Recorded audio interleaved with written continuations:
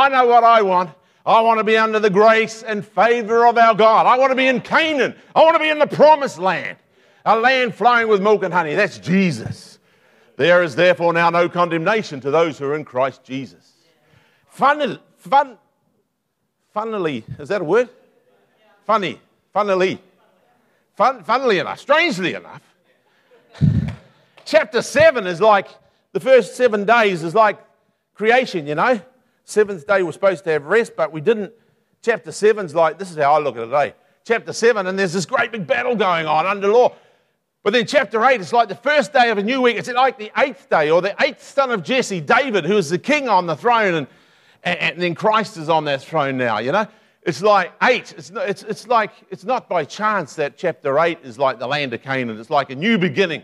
Praise God. I better keep them a message. Hallelujah. The trouble with Romans 7 is that man in the flesh tried to do something for God. And I don't know if you're still in that place today. It's not a nice place to be in. Don't stay there today. I don't want to leave you there today. I want to take you into chapter 8 if we can at all. The demands of the law are righteous, but the man to whom the demands are made is unrighteous. You see? Are you following this? Follow closely here.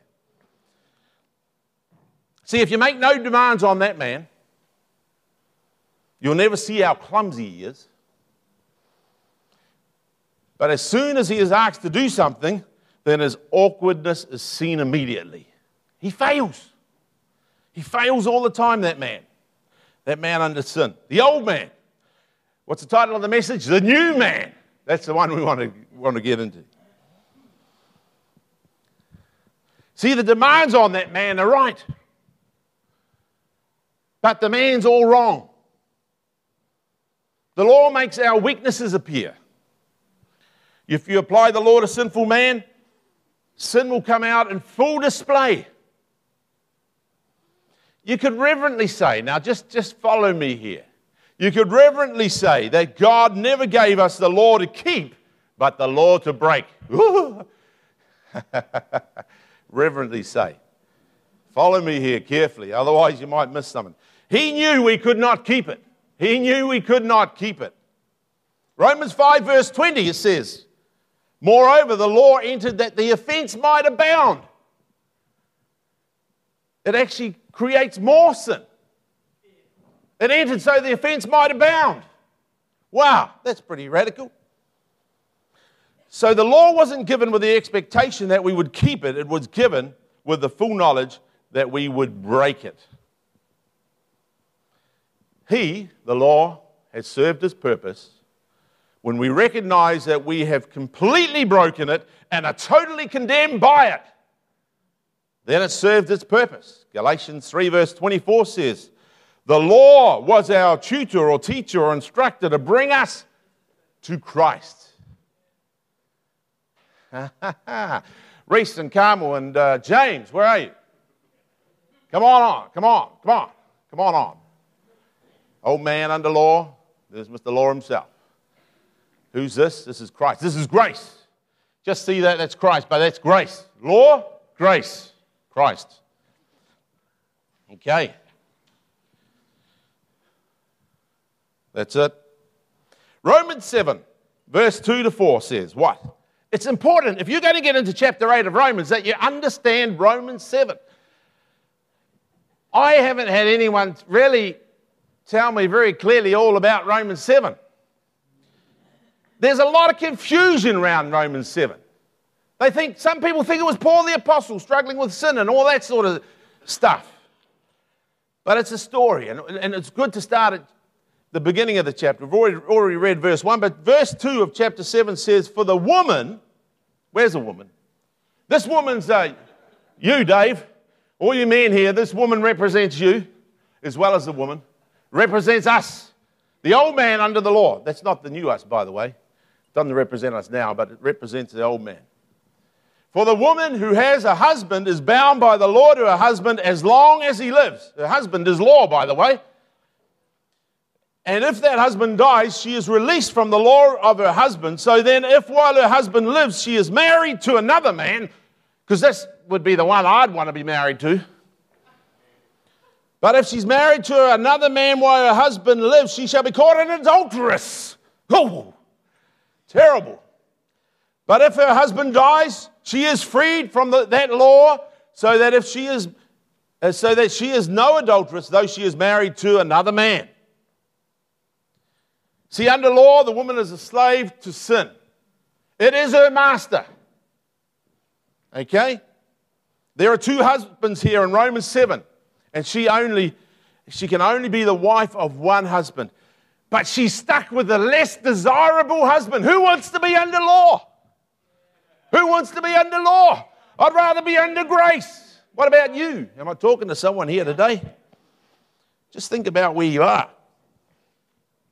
You know, he's a good man.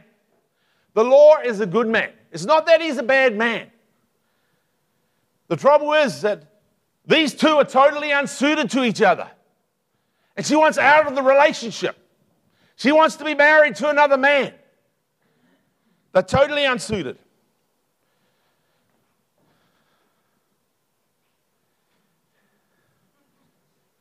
She looks pretty happy there at the moment, though. Not supposed to be smiling. Her husband-in-law really provokes her, causing even more sin. You're supposed to be looking frustrated. You look right at home there.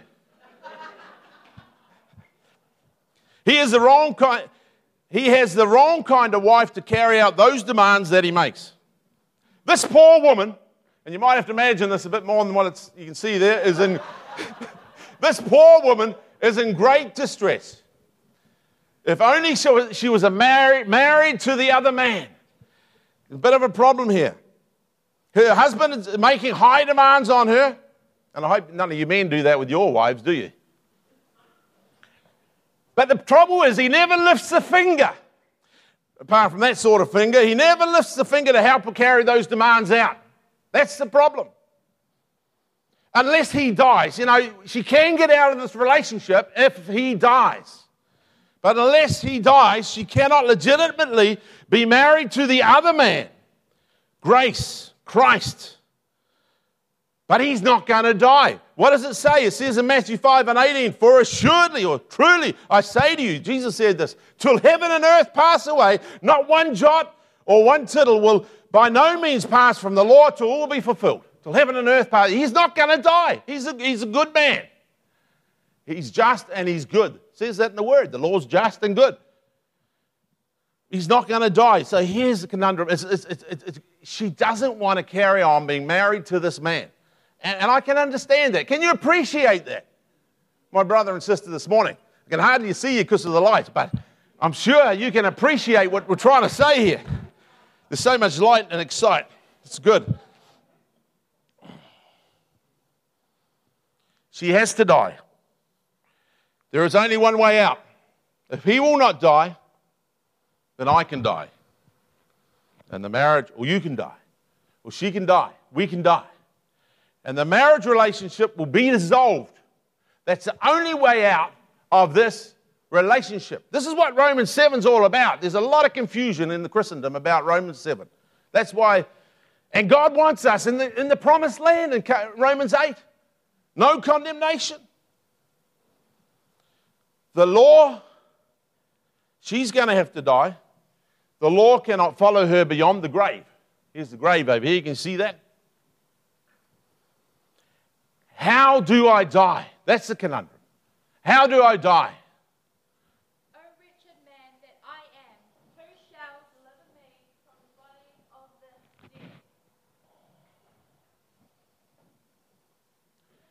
Here's Jesus. He died on the cross. He took her place.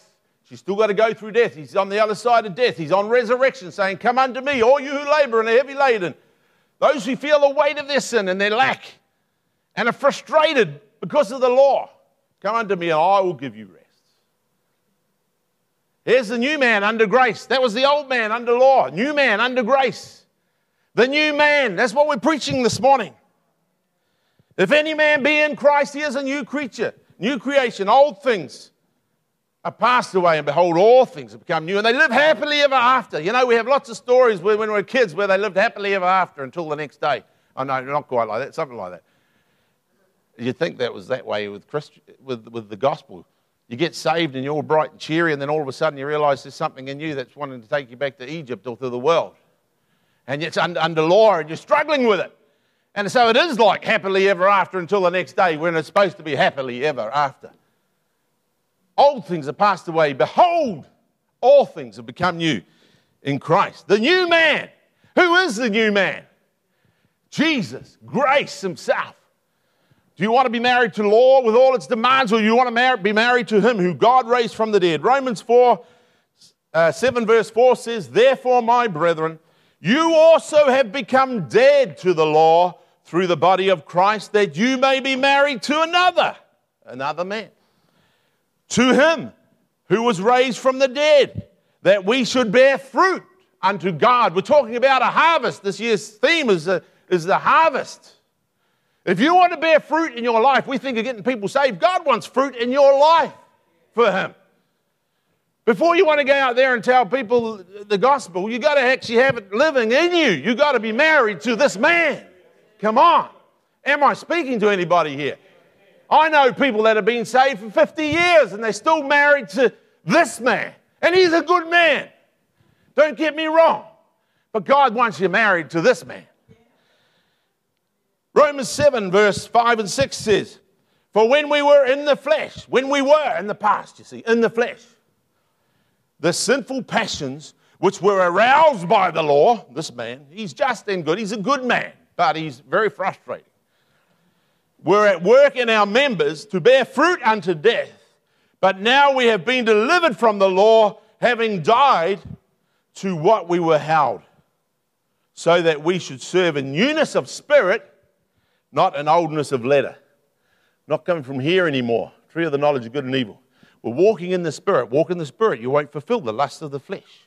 It's no longer about me. It's all about this other man, the new man, the man that fills my whole vision, life, affections in my heart. He's there. Romans 6 verse 6, we had this just a couple of weeks ago. Very important coming through Romans before you come to chapter 7. You need to know this. We had this. Knowing this, that our old man was crucified with him, with Christ. That's a fact. You need to know that. Our old man was crucified with him, that the body of sin might be done away with. Why?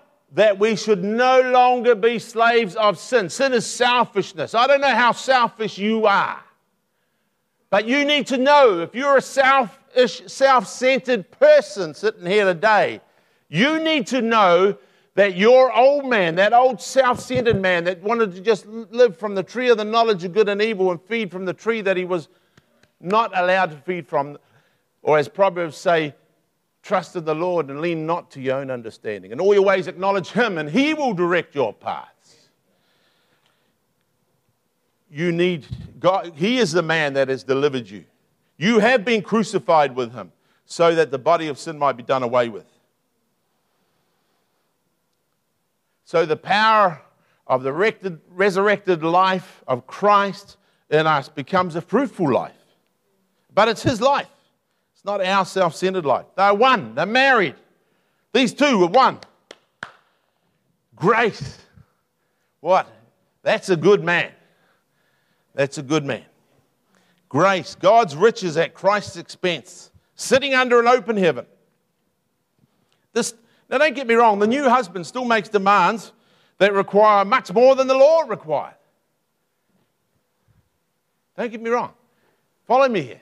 He still makes demands that are even greater. Even if you look on a woman to lust after in her heart, you've committed adultery in your heart. You don't actually have to do the act. But there's a difference here. The difference is that he requires it, what he requires from us, he carries out in us. Whereas this old husband, the Lord, never lifted a finger apart from just to point it. But the new man, what he requires from us, he carries out in us.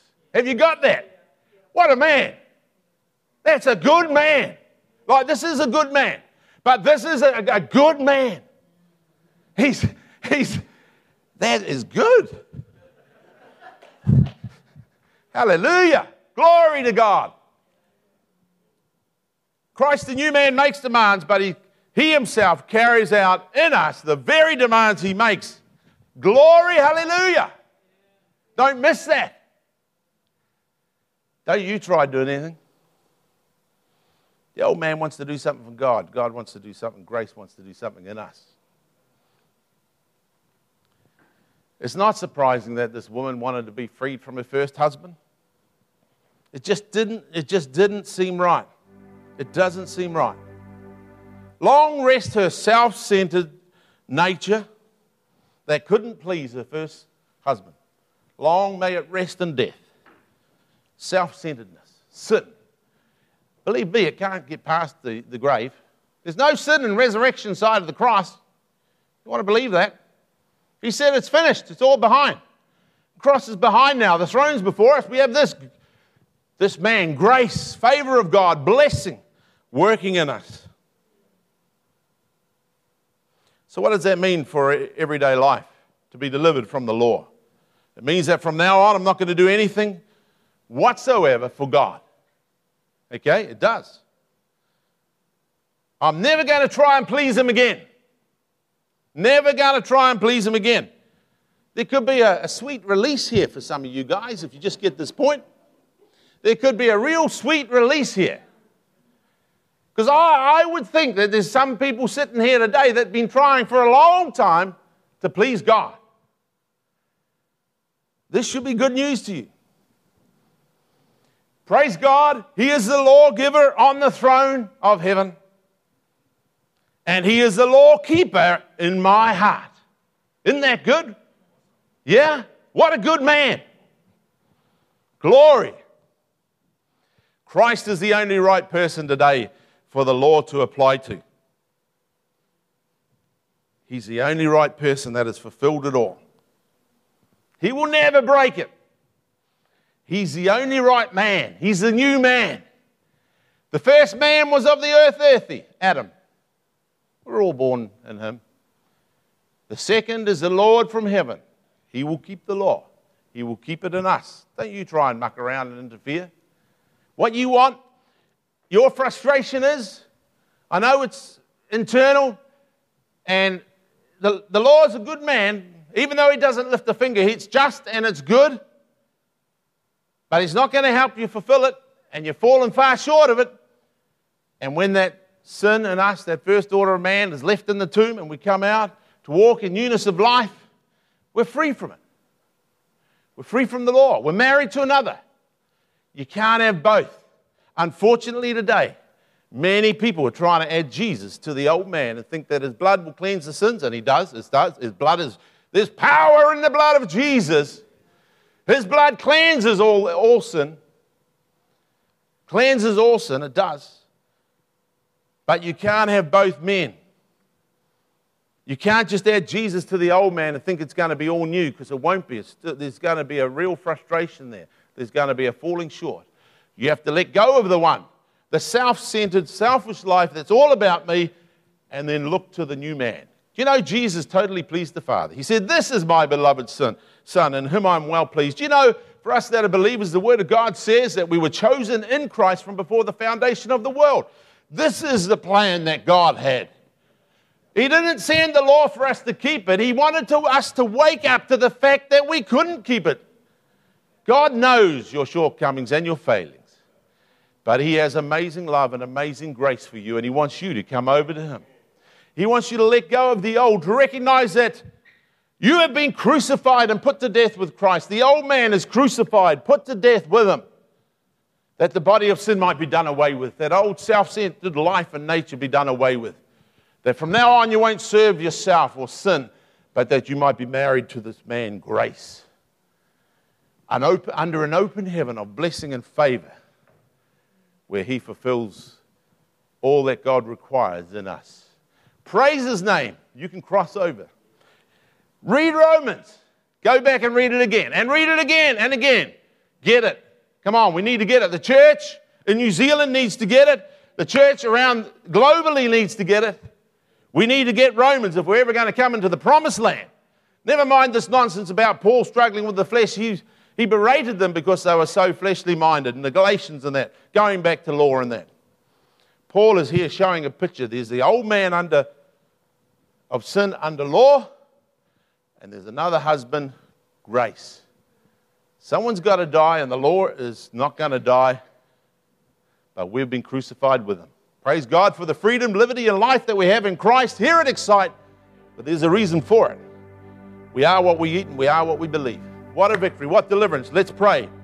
Father, we want to thank you for the life that you've given us in Christ Jesus our Lord. We appreciate that man, the man that you've ordained, the one who has done everything to your entire satisfaction. And we know that because you welcomed him back to heaven. You received him up in glory.